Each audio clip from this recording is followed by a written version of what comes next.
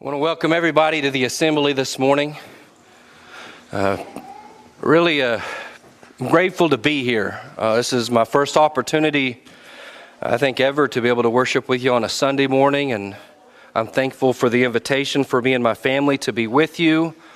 I wanted to say before I begin how grateful I am to all of you, the sacrifices that I know you make on not just my family's behalf in the labor of the Lord, but many others, and not just here, but in other places. You're greatly appreciated, and I believe you honor God with the great sacrifices you make. I'm grateful to be able to labor with you the next couple weeks. I've been very much looking forward to that. I've been very much looking forward to see the way that y'all have what seems to be an operation that's been going for a long time. And I know that's a labor of love for you and your community, and I'm grateful to be here for that. I hope this morning, as we have our eye on a couple weeks of concerted work, that our study will help us not only for the next few weeks, but be something beneficial for you as you continue to move forward throughout your life. Jackson, thank you for the prayer. I think maybe you should have prayed that I don't tumble off of here. So I am pretty klutzy. I don't know, if I was to go around the room this morning and to take a poll, and I asked each and every one of you, how would you describe yourself, 2 words or less? I don't know how many people I would walk up to, ask that question, to get the response, I'm bold and I'm confident. And you ask yourself that question, am I that person? Am I someone who is bold and confident? For many of us, we may not think we're bold or confident. We might look to the left or right of us in this room and say, well, that person over there is bold and confident, or my husband or my wife, they're bold and confident. But no, I'm not bold and confident. A lot of times we take this idea of being a bold person or confidence as something that you either have or you don't have. That it's either naturally in you or it's not naturally in you. See, you were watching my feet, weren't you? You're looking out for me. All right, I got a little close there. But it's not just something, I believe, yes, we have these natural tendencies, traits that are passed down, environments that we're raised in that shape us and the way that we are and the way that we interact in society, but I don't believe that's all there is to it. I believe that boldness and confidence is a trait that Christians should possess or strive to possess. I'm going to tell you why. It's something God's always asked of his people. It's something he said his people will be. If you'll look with me in Proverbs 28, starting in verse 1, we'll read a passage here. The scriptures will be in the King James for you on the scripture or on the PowerPoint this morning. If you're following along in your Bible, I encourage you, please do that. The next scripture is at the bottom of each slide. But in Proverbs 28 and 1, Solomon said, the wicked flee when no man pursues, but the righteous are bold as a lion. And I spent a lot of time thinking about that statement because there's so many times in my life where I don't feel bold. And I understand that the deepest and root meaning of this passage is that those who are living in sin, they always have the shadow of God's hand on them. That there's something to be afraid of in life. And the righteous, they don't have to be worried because God is not pursuing them. God is not after them. But I'll tell you, there's a deeper piece to this, or at least another piece to this, where if we are with God, we have no reason to fear, and therefore we can walk through this life boldly and confidently. Now, what I don't mean by boldness and confidence is arrogance or rudeness or being outspoken. You know, Christians, we are never given the opportunity to not speak with grace or have our words seasoned with salt. We're always told to temper the way that we speak that way. So when we say boldness and confidence, or bold as a lion, we're talking about the people who will do what needs to be done and say what needs to be said. Sometimes that's flavored. Sometimes it sounds a little bit prettier. We paint it up a little bit, but it's doing what we need to do and saying what needs to be said. Now, for some people that they don't have God fully on their side or on their team or in their mind, there's always going to be something held back. And I know that's the case for myself. Whenever we try to take steps without him, we're not as confident as we would be. Whenever we're doing the right thing and we know it's sanctioned by Scripture, we're gung-ho, we're all about that. What I want to know and what you need to be, what I need to be, is people who are bold as lions. People say what needs to be said, do what needs to be done when it needs to be said and done. But again, it's not always natural to us. You know why? Because there's a part of us that's always nagging at us, telling us we're not good enough. You know, the world spends a lot of time today. From the time I was little, I remember in the school system, they were always teaching about something called self-esteem. You've heard it.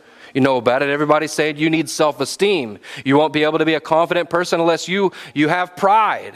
Unless you are confident in yourself. And I'll tell you, I don't believe the Bible sanctions self-esteem. In fact, we know God hates pride. There is nothing about pride that God likes. He said it's one of the 10 things that he hates. Yea, they're an abomination to him. He speaks all through the scriptures about pride, against self-esteem. And so here, someone will say, well, I don't understand. The Bible says I need to be bold and I be confident, but you're saying I can't have pride? How does that work? You know how it works is I stop thinking about me and I think about who God is, right? That's what we have to do.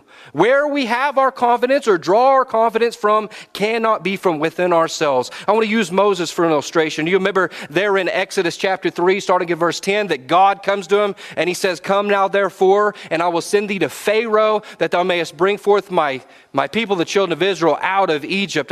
Think about this. There's a lot of times we play this game of what would I do? We do it with Peter. What would I do in Peter's situation? Don't worry, we can talk about him in a little bit too. What would I do if I was Peter? What would I do if I was Moses? And we like to think pretty well of ourselves.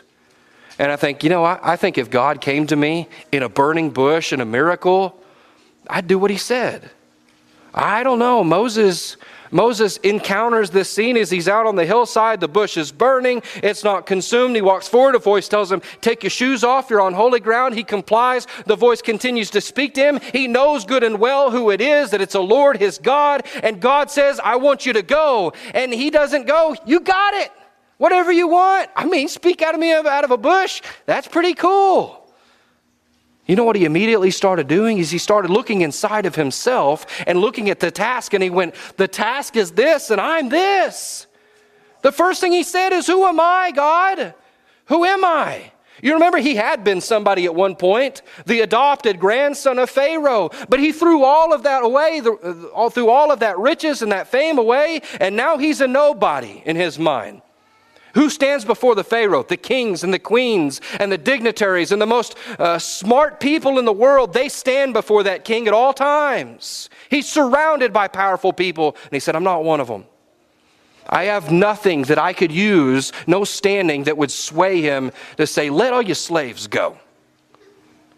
And God said, don't worry about that, right? We'll get to that. The next excuse he says is, who will I say sent me? He still doesn't have confidence. Look, I'm going to tell him that I talked to this burning bush, but the bush wasn't burning up. And then a voice talked to me, and I took my shoes off and was walking around barefooted talking to a voice coming out of the bush. They're going to believe that. Who is this? And then when I tell them, well, it was actually God speaking out of a bush, they're going to go, you're nuts, dude. You're nuts. I have no way to prove that I actually talked to you. It's just my word versus theirs, and they're going to think that I'm crazy. And he keeps going. He says, they won't believe me at all. There's no sign I could give them to back up you are who you say you are, that I've talked to who I said I've talked to. And then even if I had the things to back it up, I won't even be able to put it into words. I feel that way sometimes, don't you? You know what you want to say, but you just can't quite get it out. I'd say that's probably why I'm long-winded. You'll find out, because I want to say one thing, but it takes me 3 sentences to say the one word that I want to get said. But that's how Moses felt. He said, the best speakers, the best storytellers, the best of the best stand before him, and I'm going to stand to him in front of him as an uneducated fool. How could I make a persuasive argument good enough and deliver it beautifully enough that he will be moved to his core to relinquish his workforce? That can't be done. And then at the end of it, he just looks inside of himself, and after all the excuses, he says, I am not up to this task. Surely there's someone better than me. Moses had a problem. Moses' problem was that he didn't feel confident to the task because he looked inside of himself and he was very honest about who he was. I want to tell you, he's not lying. He is not lying. He may have not been the most eloquent person. He is nobody in the grand scheme of life. He may have not had all the tools. He wasn't fooling himself. He by himself was not enough to that, to go into the greatest power at the time and say, give them up, cough them all up, let them go. Thus saith the Lord God of Israel. He is this small compared to the task. But what he forgot is that he serves a God who can. And that's you and I, brothers and sisters. You think about the task given to Moses, and he said, I want you to go to this powerful nation, deliver the people. That's what God said to you and me. Go you therefore into all the world and preach the gospel to every creature, right? We're going and we're fighting against Satan. That's spiritual power that no Pharaoh could touch. And that's who he wants you and I to go to. To go to the ones down the road who don't believe in the same God, or go down the road to the ones who don't believe in the same gospel, to go down the road to the ones who have been addicted to the bottle or many other things. And he's saying, I want you to go pull them out of sin's grasp. And you and I, we're scared because we look at that and go, how can I do this? Because none of us by ourselves are enough to do this task. But I'll tell you, our God is. It doesn't matter who Moses was or who you are. God is, and he is all that matters. It doesn't matter, that we come in the name of any organization or anything, because we come in the name of the Lord God Almighty. It doesn't matter if people won't believe us, because God gives us a powerful word to use. And it doesn't matter how rude a speech you think you are. Stick to the scriptures. They're powerful. They're sharper than any two-edged sword. And at the end of the day, you can do it because God will make you able to. You don't have to believe in yourself. Believe in the Lord. And that's how you and I can be bold and confident. Remember the things that your God will do for you. Just a couple real quick that Paul said. If you look at 2 Corinthians 3, starting in verse 7, or starting in verse 5, he says, not that we are sufficient of ourselves to think anything of ourselves. Our sufficiency is of God, who also hath made us able ministers in the New Testament, not of the letter, but of the Spirit. The letter killeth, the Spirit giveth life. Now, I use the word sufficient pretty often. A lot of times it's whenever I'm doing projects around the house, and I'm always in a rush doing home projects, and I'm trying to get through them. And for me, I get it most of the way done, and I know that it isn't perfect, and I go, that's sufficient. I'm done. I'm done working on this. It ain't perfect, but I'm done, and that's how I use the word sufficient. But that's not how he's using it here. Whenever he says sufficient, he's taking the concept that you and I are trying to fill a cup, and we can only put a drop in it. And then what he does is he fills the cup the rest of the way up. My abilities may not be enough. Well, they aren't enough. But he makes me sufficient. In fact, he said he has made me an able or a capable minister of the New Testament. You want to be bold and you want to be capable? God will allow you to be that. He'll equip you to be that. He's not going to give any of us a task, whether it's Moses or you and I, a task that's too big that we can't handle, that we can't do. He'll make us sufficient to it, no matter how big it is. He'll strengthen us. Here's a verse that I believe has been hijacked by mainstream religion and the world in general, maybe our sports teams. Philippians 4:13, you know it. I can do all things through Christ who strengtheneth me. And I remember when I was a boy on the football team, coach would get us all around in the locker room and he'd say, you can do all things through Christ who strengthens me. And we'd jump up and we'd yell and we feel really pumped up and we go play football. I got to be honest, I don't think he cares about our football games. I don't think, looking back now, I don't think that he was going, you know what, 10% more endurance today, Adair. You know what, a little bit bigger hit today for the highlight reel. We're going to really bring it home. I don't think that's what he cares about. I don't think that's what he's strengthening us for. You know what he's strengthening us for? Tasks that are too big for me on my own. He's strengthening us for the times whenever our heart is being ripped out of our chest as we're trying to help somebody struggling and floundering in sin, that we can talk to him, we can lean on others, and we can keep trying to pull people from the grasp of Satan. That's where he offers our strength. We can go to him like Jesus did in our most difficult times, and we can say, be with me. Don't let it be as difficult as it seems it's going to be, and we know he hears us. That's how our God will strengthen us. You can do this because God will strengthen you. And I'll tell you, we're not alone in this task. The tools that he gives us are more than sufficient. He'll make you capable because you don't have to do it without the right tool. You ever try to do a construction project without the right tool? I mean, if you got a box of screws and you don't have a screw gun and you got a hammer, you're in a lot of trouble. But God always gives us the right tools. Scripture you're also familiar with, 2 Peter 1, verse 3. He says, according to his divine power is given unto us all things that pertain to life and godliness through the knowledge of him that has called us into glory and virtue. Sometimes we put life in different boxes. We put life into different boxes, and we think, well, whenever I want to take care of something in life, then I'll go talk to this group of people or look at this set of texts. And then when I want something spiritual, I'll go over here and I'll go to the Bible and I'll go to the church. And that's not how it works. If you want to be capable in all things in life, he says, go to the book. The Scripture is going to take care of it. All things that pertain to life and godliness. That doesn't mean you're not going to run into difficult situations, because life's full of difficult situations trying to help people, isn't it? I was watching TV a time back, and I saw this public servant ad that came on. I don't know what governmental agency was doing it, but it was these two middle-aged ladies walk at the park, clearly friends, laughing and having a good walk together. And all of a sudden, the conversation kind of lulled off a little bit. And one of them stopped. She looked at her friend, concerned, and she said, I think my daughter's doing drugs.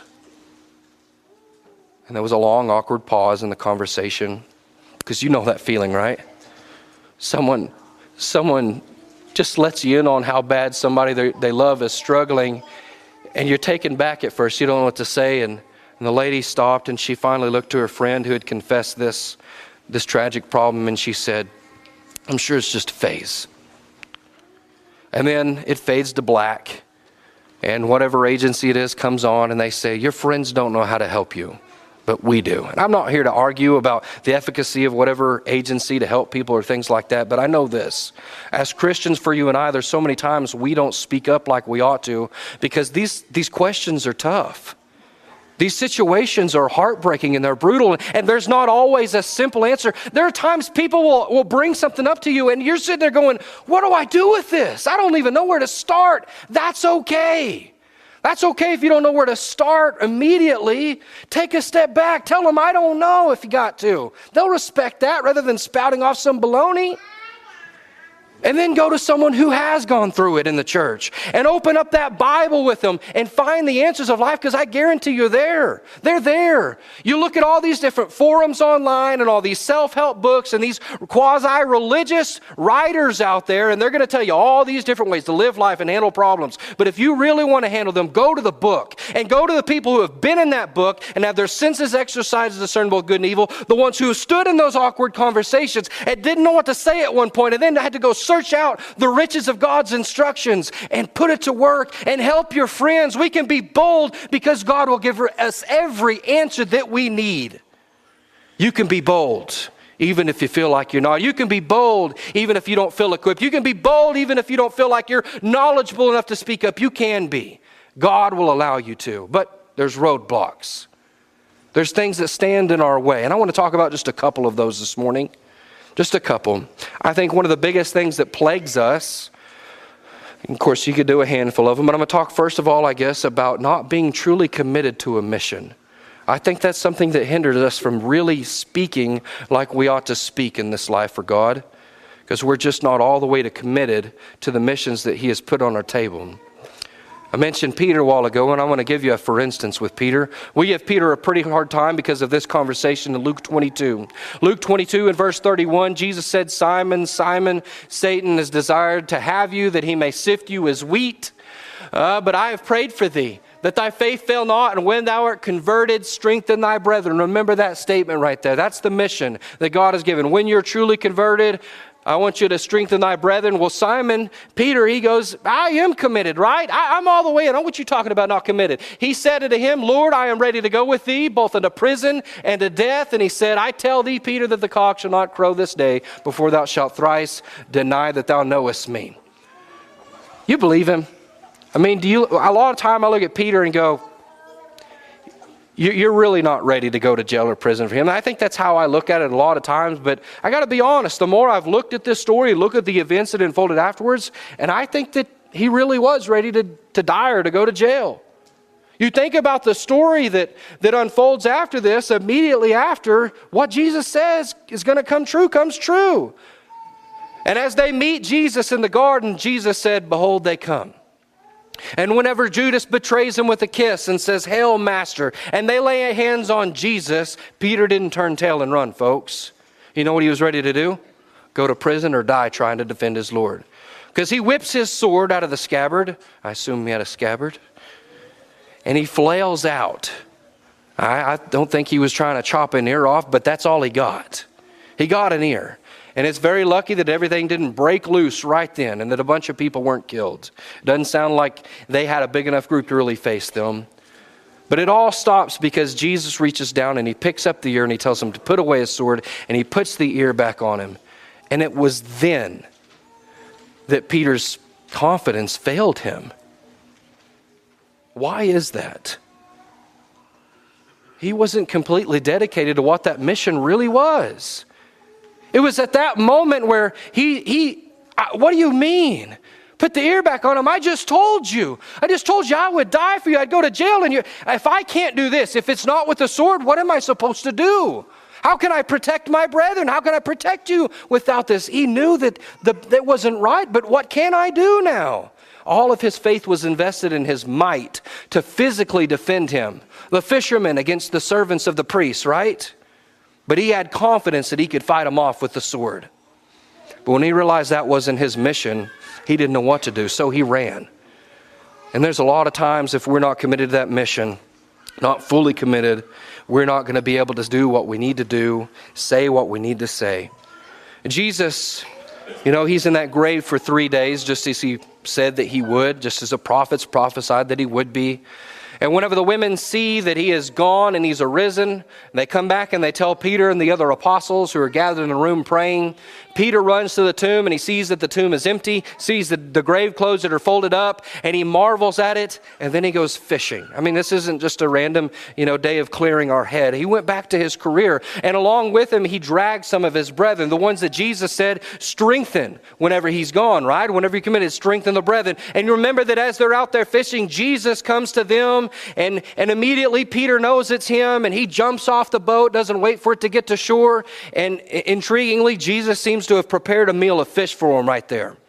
And then they have what I would call maybe the most awkward dinner ever. It says that they dared not ask him who he was, knowing who he was.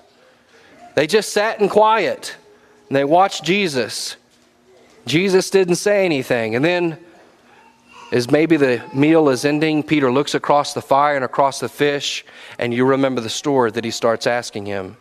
And he said, do you love me more than these? What are these? It's the fish that he had gone back to giving his life over to. Do you love me more than these fish? And he says, of course that I do. And he says, then why don't you feed my lambs? Do you love me more than these fish? Of course you know I do, Lord. Well, then why don't you feed my sheep? Peter, do you love me more than these fish? And he says, of course I do, Lord. You know all things. You know that I love you. Then why are you out here with these fish and dragging your brethren away from this mission, away from this life with these fish? Strengthen your brethren. Feed the sheep. He says it to him over and over, and I believe Peter got it then. Before it was a battle of flesh and blood, and he was fully prepared for that. But now he goes, okay. It's a spiritual battle. All right, I'm in. And he was all in, wasn't he? At that point, Peter's ready to lay it all on the line. He did not live an easy life for the Lord in the New Testament, along with the other apostles. They lived a hard life, and he put it on the line. He stood up on the day of Pentecost among many, many thousands of Jews, and he stood before them, and what did he do? He preached the gospel. He preached Jesus. He preached Christ crucified and risen from the grave, Christ sitting on the throne, a Christ and the Son of God that all of his compadres, all these Jews had just put to death. He was finally committed. He understood the cause. And I got to ask you and me, are you not bold because you're not completely committed to the cause of the gospel? Are you and I not saying the things that we need to say and doing the things that we need to do when we need to do them because we're not all in on the gospel? I think that may be the case. 2 Corinthians 5 and verse 11, the Apostle Paul teaching there says, for we must all appear before the judgment seat of Christ, and everyone may receive the things they've done in this body according that he hath done, whether it be good or bad. And then he says this, knowing the terror of the Lord, we persuade men. Knowing the terror of the Lord, we persuade men. A lot of people believe in hell, folks. You believe in hell. Jesus believed in hell. I believe he taught on hell about as much or more as anybody else in the scripture. There are a lot of people out there that don't believe in a hell. And as much as we say we believe in a hell, we just don't act like it all that often. We don't talk about it enough, I think, probably. Because it's not fun, is it? You know what I don't enjoy? I don't enjoy thinking about my loved ones going to hell. You know what would be real nice? Is if there wasn't a hell. That'd be awesome. If we all got to go be with God, if we all got to spend eternity with Him, where all is peace and no tears and no suffering and no sickness and no loss, I'd love that, wouldn't you? To just be with everybody you love forever. But that's just not the case.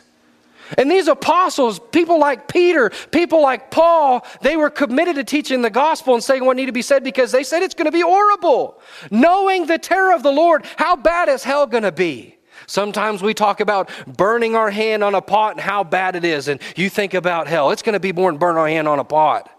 Maybe some of you have experienced a heavier degree of burn. It's going to be worse than that. Think about all the loss that is in this world without any of the good. Think about all the hopelessness that is in the world without any of the hope. Think about a place where there is no light. Think about a place where there is only chaos. Think about your son going there. And you think about your daughter going there. And your friends going there. Your mama going there. And your coworkers. It's a horrible place. How invested are we in warning people? You know what's crazy, brothers and sisters, is whenever storms are coming, I get phone calls from all over the nation. Ellen's mama calls me from Oklahoma, which is like Tornado Alley, to call me about, did you know you're in a tornado watch? Yeah, we know. She doesn't worry about that it seems maybe a little silly, this tornado watch. You know why? She cares. She even likes me. I think. But we don't worry about it with things like that. But when we know something awful is coming, we just speak up. We reach out. We don't say, well, I'm worried that they're going to push me away because I warned them about a tornado. But we do that when it comes to the gospel. Well, I don't want to push them away. What do you mean push them away? They're not in the fold. Well, I don't want to make them uncomfortable. What do you mean? God said the whole point of being in a house of mourning is to reflect on the uncomfortable and to get us focused on life. Well, I just don't want to hurt their feelings. Sometimes my feelings need hurt. Not because somebody's mean, but somebody cares enough about me to reach out and say something. You're sitting here today as the redeemed. You have a hope of everlasting life. You walk around bold as lions, carefree. The hand of the Lord is not on you. You're not fearful of the incoming. Why? Because you're going to go be with Him, brothers and sisters. But there are too many people out there who are not, and they're not going to go if we don't speak up and say something. Do you understand the urgency of life? And if we really understand that, we stop hiding behind, I'm just not that person. I'm just not an outgoing person. I'm not the Apostle Paul. Well, I'm not the brother so-and-so who isn't afraid to have a conversation, or a sister so-and-so. We got to stop that. And we got to understand the terror of the Lord, and we need to save people from it. Do you understand the urgency of life? We look at these people who seem to be naturally bold and we think, I'm not like them. They've got it easy. I wish I could be like them. But I'll tell you, even the most naturally bold or perceived boldness and confident people, they need help being this in the kingdom. Examine again the words of Paul in Ephesians chapter 6. What he's doing here is he's begging the prayers of his brothers and sisters in the church, people like you and me. Starting at verse 19, he says, and for me that utterance may be given unto me, that I may open my mouth boldly, that I may make known the mystery of the gospel, for which I am an ambassador in bonds, therein that I may speak boldly as I ought to speak. Now, ought to speak there means that there is an expectation. And Paul said there was an expectation from God that I should speak a certain way. It wasn't timidly. It wasn't with great reservation. It wasn't only if I must, or if the situation is the most dire. He said, I ought to speak boldly. So brethren, pray for me. But wait a minute, Paul, what do you mean me pray for you? You ought to be the one praying for me, right? You're the bold one. You're the one who wrote these couple of letters to the Corinthians, and it wasn't real pleasant. You had the courage to say those things. You had the courage to take a stoning to the point that people thought you were dead and then pop up from the ground and get on after it the next day. No, this guy This guy who knew the terror of the Lord, who was all in for the souls like you and me, he said, I really can't do this. I really can't do this without your prayers. And I really think we need to be praying about this a lot more often. How often do you sit there and pray for each other, brothers and sisters? Do you pray for your sons and your daughters? Do you pray for your deacons and your elders? Do you pray for the mamas in here and the wives? Pray for our young people that they will be able to stand up for what's right and what's true. They need those prayers. You know, it's incredible to me. I feel very thankful to be able to do the work that I'm in, to get to go to meetings all the time and to be invested in the gospel. I feel very blessed, but it is always humbling, and it doesn't ever get old that every now and then when I'm on meetings, someone will text me. And sometimes I don't even know the number, but I know it's somebody who knows me, somebody in the church, and they'll say, we heard about your meeting. We hope that the church there prospers. So they'll say, we're praying for you. And people that I do know. You know, I don't know if you know Cody Brockert. If you're on Facebook, you know Cody Brockert. He knows everybody. That boy doesn't care about anything but the church back home. And he talks and he talks and he'll text and text. He'll wear your phone out. He never fails to text me about going on at work. And that means something. And I know it means something to you. That you know that there are other people out there praying for you whenever you're trying to get the courage to talk to somebody that you know you're risking an awful lot to go visit with them about the gospel. To have somebody reach out and say, you can do this. You need to do this. Do you need somebody with you? Pray for one another. I encourage you to do that. Pray for me. I'll be praying for you, brothers and sisters. We need to commit to the gospel. I think we need to commit to more than just the idea of the gospel, to be the people we ought to be. We need to commit to a concept of morality that is greater than what this world offers. Because the world is seductive and it's really, in a lot of ways, erased the moral code that God has set for his people over time. You look at the writing of Paul to Timothy in Timothy chapter 3, 1 Timothy chapter 3, he said, if I tarry long, or if I'm long-winded writing this, no, it's just because I want you to know how you ought to behave thyself in the house of God, which is the church of the living God, the pillar and the ground of truth. And I want you to know that a lot of times if your elders talk for a long time, I don't know if they do.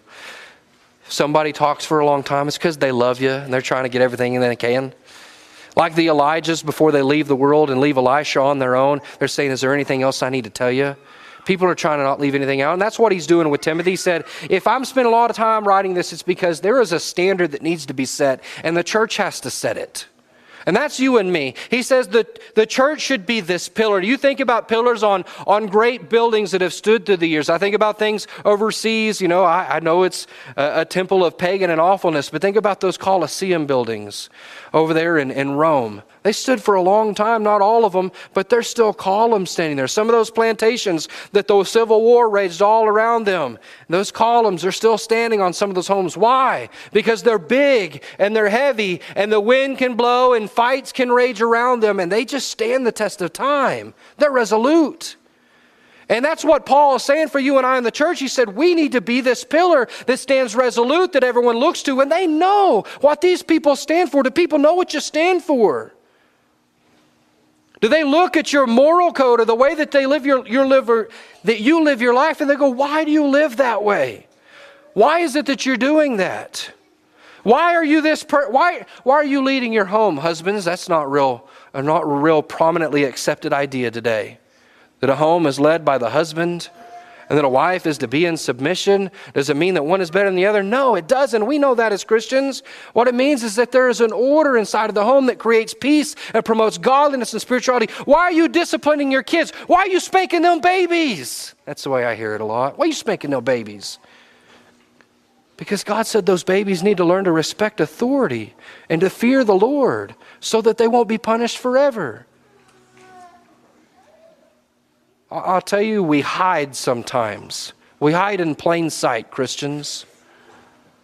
We hide behind little statements that I think are meant to be positive, so I ain't ragging on it, but things like, you might be the only Bible that this world ever reads. I know the intention behind that is if you live right, that people will look at you and your life And maybe having never read the Scriptures, they'll see something that causes them to go search the Scriptures. But what we do is we hide behind those things and say, well, I don't have to be this great teacher. I don't have to be somebody who stands in a pulpit. Sure, you don't. You may not be someone guys, you may never be somebody who stands behind a pulpit. Well, I don't got to be somebody who is a Titus 2 man or a Titus 2 woman teaching all these things. I beg to differ. The Lord begs to differ. Hebrews 5, starting verse 12 through 14, he's really up on some folks there. He said, there's a time you ought to be teachers. There's a time for each and every one of you in here. You ought to be a teacher of something in some capacity whenever it comes to spiritual matters. But will we grow? Will we step up to that task? What I want to do is think, well, I just walk quietly through this life and I'll draw attention to myself. Why? Because walking through this world and getting an attention isn't very positive nowadays, is it? It's not pleasant. That's why we worry when we're in the grocery stores if we got to get it onto our kids. It's why we worry whenever we're in a group of guys who are ragging on their old ladies, as they put it, to not participate. It's why we worry when everybody else is talking about going out and carousing that we just kind of fade into the background. Brothers and sisters, I'm not talking about being rude. I'm not talking about being obnoxious. I'm not talking about being Bible thumpers and beating people with the Bible. We're talking about being bold as we ought to be bold. And I don't believe scripturally we can just stand to the side and walk quietly through life with our head down at our feet and be right with our Lord. But don't take my word. Let's go back to Proverbs 28:4. And he says, they that forsake the law praise the wicked. Boy, we see that, don't we? You want to know who the loudest people are in the world? It's the people who are doing wrong.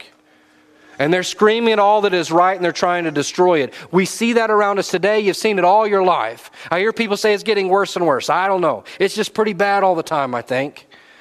But he said the wicked, they forsake the law and they praise the people who are forsaking the law. But such as keep the law contend with them. It doesn't say that they quietly walk around them and avoid them. He says contend. You know what that means? To contest. To fight against. Now, he's not calling us to a physical war. He's not calling us to be the one that goes, you can't cuss. You sinner, you can't. He's not talking about being obnoxious people. He's talking about setting an example, living a life that shines out to people, and using that as a platform to teach. We avoid too many opportunities to teach because we're trying to be quiet. You got an opinion? It's okay to use your opinion sometime, to say your opinion. Let it be seasoned with grace. Make sure that it is fitly spoken. Make sure it's said with all the love and kindness that you can have. Be a reasonable person, but teach and shine the light of Christ. We can't, I felt this way, especially as a young guy, but even now if I'm not careful, you know what I did in my community? Because there wasn't a whole lot of Church of Christ where I grew up. And I walk around and people say, oh, I know your folks, you go to the Church of Christ over there. And I go, yeah. Please don't get into doctrine. Please don't get into doctrine in my mind. Well, you the people who hate singing.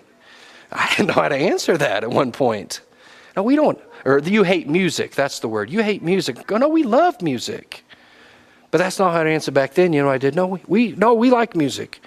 We like music, but you're those water dogs. You're those people who believe you have to do something to be saved. Baptism. Boy, I'm scared of that fight right there. Please don't bring up no cause before we get for the first 4 parts of the 5-part study. Look. Brothers and sisters, we don't have to walk through ashamed. The other thing we do is we say, who am I? Who am I that I can tell anybody else how they ought to be living?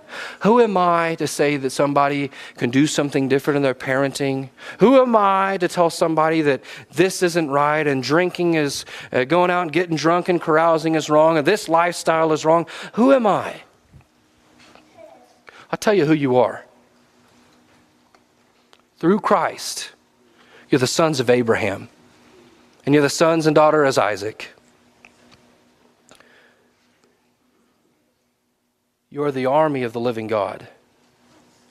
You're the pillar and the ground of truth. You're God's. I'm going to say it again. Whenever you say, who am I to be able to do this? You are the sons and daughters of Abraham, the sons and daughters of Isaac. You are the army of the great Hosanna. You are the church of the living God, the only God. You are the pillar of the ground of truth. You are lions, brothers and sisters. He did not make us to be timid men who walk around quietly through this life. He told us to walk about confidently, not because of who we are and because of what we are, but because of who He is and what He's allowed us to do. And so we can speak and we can live. And no matter what they do to us, no matter what they say about us, no matter who forsakes you, you can be a lion. And I'll tell you, as a lion, you'll walk right into eternity because that's what He does for His creation.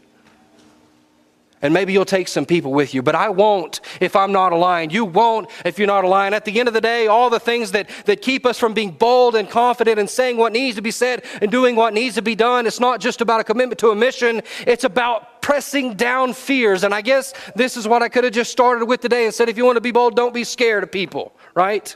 We could have boiled it all down to that. I think that's where a lot of it comes from. This is my go-to excuse on a lot of things. Here in John 7, there was a lot of people who saw Jesus do things. A lot of Jews said, howbeit no man spake openly him for fear of the Jews. I figure one excuse is as good as another. So when someone says, why didn't you do this? I say, for fear of the Jews.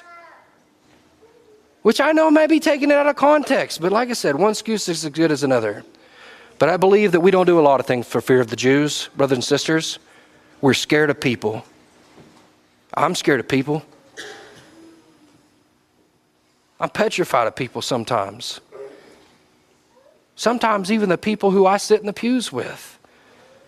Because I let fears and worries prevent me from doing what I need to do to love them.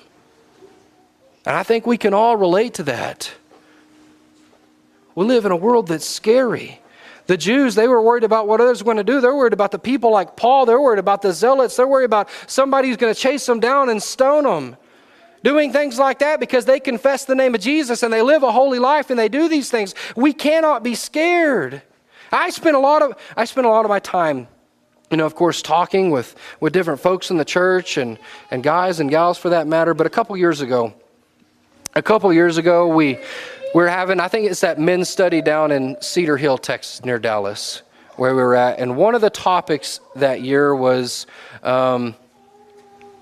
goodness, I lost it. It was something about counseling and all that goodness. But, I know what it was. So we were talking about the legal side of things. I caught it. I remembered it. We were talking about the legal side of things. What can I do to make sure that I don't overstep the bounds of the law? Because we need to observe the laws of the land, obviously. And then what do I need to make sure that I'm not forsaking the laws of God? So we're trying to walk this balance. And I believe life is full of walking that balance. The laws of man versus the laws of God and doing the right thing. But a lot of my conversation of that, surrounded over the past handful of years, maybe the last 10 even, is around how do I avoid incarceration? How do I avoid not doing something that gets me arrested? How do I avoid saying something in the pulpit that ensures that I'm not thrown into prison? How do I make sure that I say just enough, but not too much so that I don't lose my bakery? How do I say just enough, but not too much so that I don't lose this Christmas time with my kinfolks? I spent a lot of time worrying about those things and talking about those things, and I know you can relate because we're pretty much the same, brothers and sisters. We talk about a lot of the same things. We worry about these things because we're not blind. We're not deaf. We see and hear the things going on in the world. We look at India. We know what it's like over there. Not near as bad over here. The last 2 years, I'm telling you, that's all we have talked about. How do I make sure to not get in trouble with the law? What if you got arrested for preaching the gospel? I had someone tell me a little while back, well, a lot of somebody's, it's getting to the point where we're not going to be able to teach the gospel anymore. You know what I say? I say baloney. They can't make you stop preaching the gospel. And you say, well, Brother Lee, you don't realize they're going to outlaw the preaching of the gospel and teaching about, right living and heterosexuality and all these different things, and we're not going to be able to teach on anything, or they'll throw us in jail. What can we do then? You know what we can do? Preach the truth. That's what we can do. What if you get thrown in jail? What did Paul do?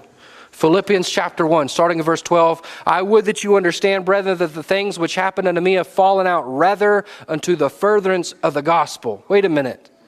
You got arrested and it's furthered the gospel? I thought that was supposed to effectively end it. I thought we couldn't preach anymore if we got arrested. And he said, no, the gospel is furthered there. He said, so that my bonds are in Christ, or my bonds in Christ are manifest into all the palace. So he's teaching the people around there and in all other places, not just there. He didn't just have a local effect. He had a broad effect, even though he was confined to one place. And he said, many of the brethren of the Lord, you know what they did? They got real scared and they holed up and they just waited it out till he was released. No, I made that up. That's not what happened. You know what he says there? He said that many of the brethren, they waxed confident in my bonds and are much more bold to speak the word without fear. I worry the opposite's going to happen. I worry if Brother Van gets arrested and thrown into prison, that it's going to make you or I more timid to go do what's going to happen. Or if Brother Matthew gets incarcerated for standing up and teaching the truth, then I'm going to go, well, we got to be more careful of the boundaries, and I'm going to shrink back from that task. You know, people who are dedicated to the mission, they don't do that. That's not what happened. In fact, he said they became more confident. Well, that's what waxing is there. It's not like your vehicle, waxing it. It's a growing in something. And they grew more confident, brothers and sisters. You know what I'm not telling you this morning? I'm not telling you to go out there and get yourself arrested. Don't be reckless.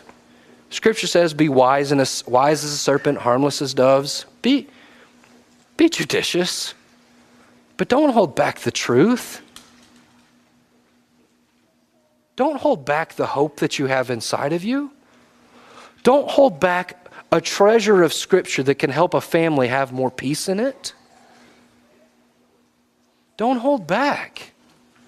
And if you're the person, if you're the tip of the iceberg, maybe you're the very first person. I don't know what's going to happen in the coming years. I don't like to speculate, but I'll just say, even if it got real bad over here, even if it got real bad and they're looking and they're hunting for Christians like they used to, and they're taking us and throwing to prison, if you're the tip of the iceberg, don't hold back. And you know what? Whenever you see your brethren incarcerated like that, maybe we would take more hope. Maybe that's what happened. Maybe what it was, and this is what I think it is, that I'm sure they were fearful for him. Folks are even fearful for Jesus at times, right? Don't go here, Jesus. It's going to be real bad. We worry about our brethren. But they watched Paul put it all on the line, get thrown in prison. They went, you know what? If he can do it, I can do it too. Maybe that's what it takes, brothers and sisters. Maybe that's what it takes for me to step up and stop saying, I'm too shy, I'm too scared, there's too much at risk. To say, you know what, if they're willing to do that, to go to that length, I can do it too. I can say this at least. I can say a little bit more. Maybe, you know what, all great resurgences and battles and things like that, it takes at least one person charging, right? Maybe it takes a Paul who says, I'll go to prison. Maybe it takes a David who finally gets off his side of the mountain so that the armies of Israel will pile in after him and chase the Philistines down. Maybe it's you. Maybe because you choose to be bold and you do the right thing and you quote unquote pay the price that you motivate everybody else to do it. Will it be you? Could it be you? We're hamstringing ourselves, brothers and sisters, in a lot of different ways. I really believe one of the ways that we're hamstringing ourselves is we just don't spend enough time encouraging one another on our missions. We live in a busy world, folks. I don't know, I hear that I was telling on the other day, it felt real simple when I was a kid in the 90s. And I remember sitting in an old 1990 Toyota Camry without even a tape deck and listening to 90s country and going down dirt roads and feeling like there was no cares in the world and not a lot going on. And I don't feel that way anymore. Now as a parent and with other responsibilities, as a husband, as a member in the kingdom, I sit back and sometimes I go, how in the world am I going to squeeze everything into a day? How am I going to fit everything into a month? How am I going to fit into a year? We'll just go there. I'll not try to say much less. Yeah.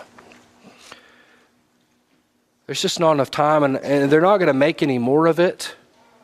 But we've got to make decisions to be around one another. I believe that's one of the things that the first generation Christians did that we have to make sure is a priority in our life. You may get tired of this verse. I know I use it all the time. Maybe you hear it a lot. Hebrews 10, 24, 25. He said, let us not forsake the assembling of ourselves together as the manner of some is, but exhorting one another so much the more as we see the day approaching. I think this is a very broad teaching. I don't think he's talking about just this morning. And I hear people make all kinds of arguments for why they can't be with the saints. Why they can't be with the saints on Sunday morning. I especially heard about Sunday evening and Wednesday night for those places. Well, we're commanded to meet one time. We ain't commanded to meet 3 times a week. Come on, give me a break. You're missing the point. Well, I'll be there on Sunday, but I don't have to go to this get-together and things like that. You're missing the point. This isn't about me just coming here and taking this communion, though it's very important, brothers and sisters. It's the beginning of our week to reflect on Christ and know what He did, but it's something we do together. You can't do it alone. You do it together with people. And you walk into this building, right? You walk into this, but you know what I did today? People I haven't seen in years walked up and gave me hugs. They remembered me even though I'm a little fat or a little balder, things like that. And they were excited to see me, or maybe at least excited to see my wife. And I watch people lift their voices in song together and harmonize, and that lifts me up. Some beautiful songs this morning. We don't have this songbook, and I love some of the songs that were led this morning we don't have. But what if this is all there was? That's what I sit here and I think about. What if this is all I had? I need people during the week, brothers and sisters. I need somebody to call and to talk to and say, you know what, I didn't do as well today as a dad. And I talk to some of these other guys who have been doing it for a lot longer than me and say, how do I fix this problem? I need that. You know what I also need is whenever I don't make that call and someone to be involved enough in my life to be able to call me out on it. And I can't do that if I'm not with the saints. You know what I need? I need the people like Gaius. That's 3 John. You remember Gaius was an elder there, and he was really praised by John because of his hospitality, and people would come in, they're road weary from preaching the gospel, even the strangers come into the home, and he'd take care of them. And he said, you sent them out after a more godly sort. He was refreshing them to go take the message to the lost. It's so lonely sometimes. I know a lot of you probably knocked doors before. Probably the least effective way of evangelizing today, probably. But it's got its place. Even the names and numbers and folks who we're going to go see this week, I'll tell you this, there's going to be rejection.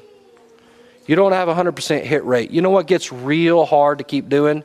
Is hitting door after door after door of person who says, get out. I don't want it. And through the weekly grind, we need people close in our life who can say, it's okay. We're going to go do it again. Whenever I say, I can't take this anymore, they're going to say, yeah, you can. You can keep going.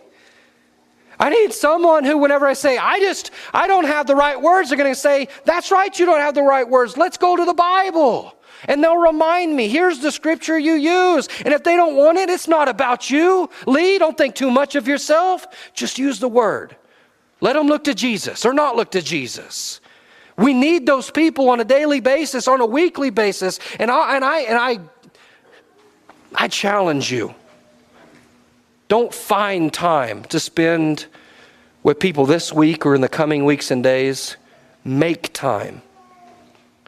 Because the future of the gospel depends on you and I being involved enough in one another's life to keep each other encouraged, to keep pressing forward. Otherwise, our fear of men is going to destroy us. As we close this morning, just a few more scriptures. One of the things that I forget, one of the reasons that I am not as bold as I ought to be is because I forget the spirit that God has really put into all of His people. In 2 Timothy 1, verses 7 through 8, he said, for God has not given us a spirit of fear. I was thinking about this verse a couple years ago. Me and a couple other fellows are on a plane flying over the Grand Canyon, and there's a lot of turbulence. I don't like planes anyways, but I thought it's just awful that I'm scared anyways in a plane, but then I'm in a much higher place because it's the Grand Canyon, you know, as the wings are flapping like a crow out my window. You got Clint and Mike sitting over there just laughing at me because they can tell I'm nervous, And I'm just sitting there going, he's not getting a spirit of fear. He's not getting a spirit of fear. It gave me some strength in that moment to think about that there's hope, there's more beyond this. But I'll tell you where this really has a bigger impact on me. And it comes to these conversations, these different situations in life where I have a chance to say a word fitly spoken to help somebody or not. Because I forget too often the spirit that God put in us is not fear. I forget that He has given us a spirit of power and of love and a sound mind. And He said, don't be ashamed of the testimony of the Lord, nor me as prisoner, but be thou a partaker of the afflictions of the gospel according to the power of God. I forget that I have something powerful, and too often you and I, brothers and sisters, we act like we're powerless. Whenever someone comes up with a different doctrine than what we learn in the Scriptures, we act like there's nothing we can do, like we're stumped, we're worried, we're afraid to talk about it. No cause, everlasting salvation and things like that. Excuse me. Perseverance of the saints. Sorry, I got that one way mixed up. We act like these different doctrines are the end of it for us. We act like because someone has a different opinion that we don't have a powerful tool at our disposal. In too many of these moments, I forget that God is a God of power. And that the weapons of our warfare are not carnal, but they're mighty through God to the pulling down of strongholds and the casting down of imaginations and every high thing that exalted itself against God, and to bring into captivity every thought unto Christ. I forget that we've got a mighty weapon. That's what you forget. Whenever someone is upset with us, or they don't want to hear us, or they think that their lifestyle is better than what God prescribes, we forget that the only answer is God's answer, and it's powerful. It's the one that takes the ones who've been addicted for years and changes them. Not you and me and our charisma and our tactics. It's the power of the message. The sword that is sharper than any other, that can divide even the soul and the spirit from itself. That knows the thoughts and intents of all mankind when we don't. You go over to India, and they got all these different gods over there. You got that Hanuman god. He's the one, I think he's the first one I ever saw when I went over there. And I remember Hanuman, this monkey man god, and his claim to fame, as I remember right, is that one time the village was in danger and he picked it up above his head and ta-da, the village was saved. And look how powerful he is. Our God is more powerful than that.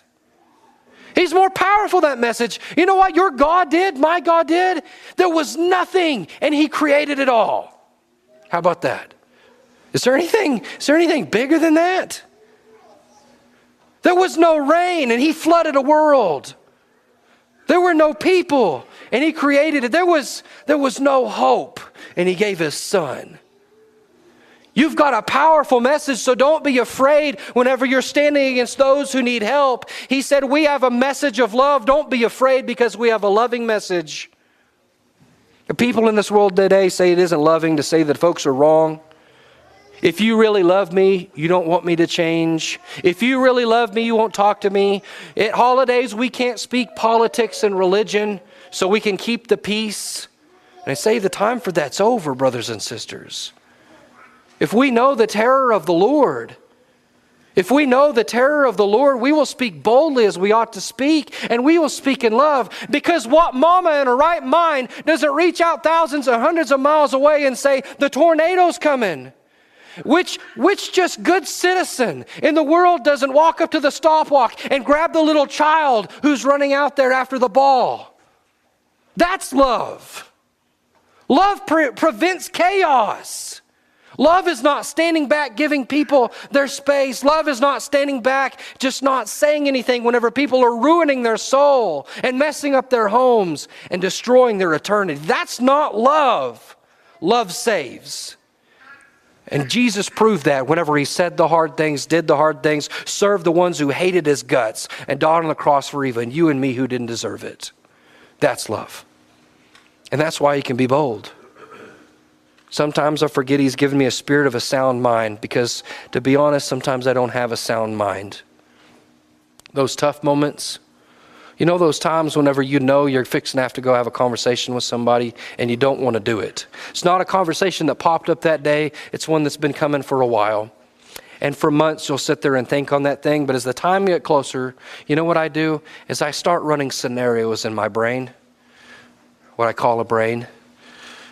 Doesn't become much of one after a little bit, and I think, you know what, I'm going to go in there. I devise my conversation and my argument carefully. I masterfully craft it in my brain, you know. I'm going to say it this way. Here's the word I'm going to use instead of this word. Here's this scripture instead of this scripture, and it's going to be good. But then time becomes my enemy. Time becomes my enemy, and fear couples along with that, and I start second-guessing the Word of God. And I start thinking, well, I know I'm going to say this, but what if they say this then? Well, I'll say this then. But then, what if they say that?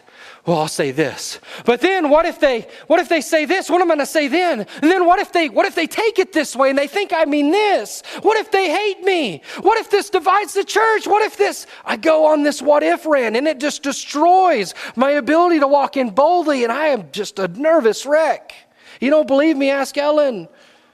And I'll keep everybody up because I can't sleep. And that's not the spirit He's given you and me. He said a sound mind.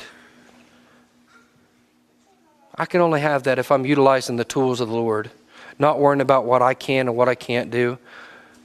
I can't worry about what they are or they aren't going to do. I just have to worry about what He's called me to be. You want to be a bold person?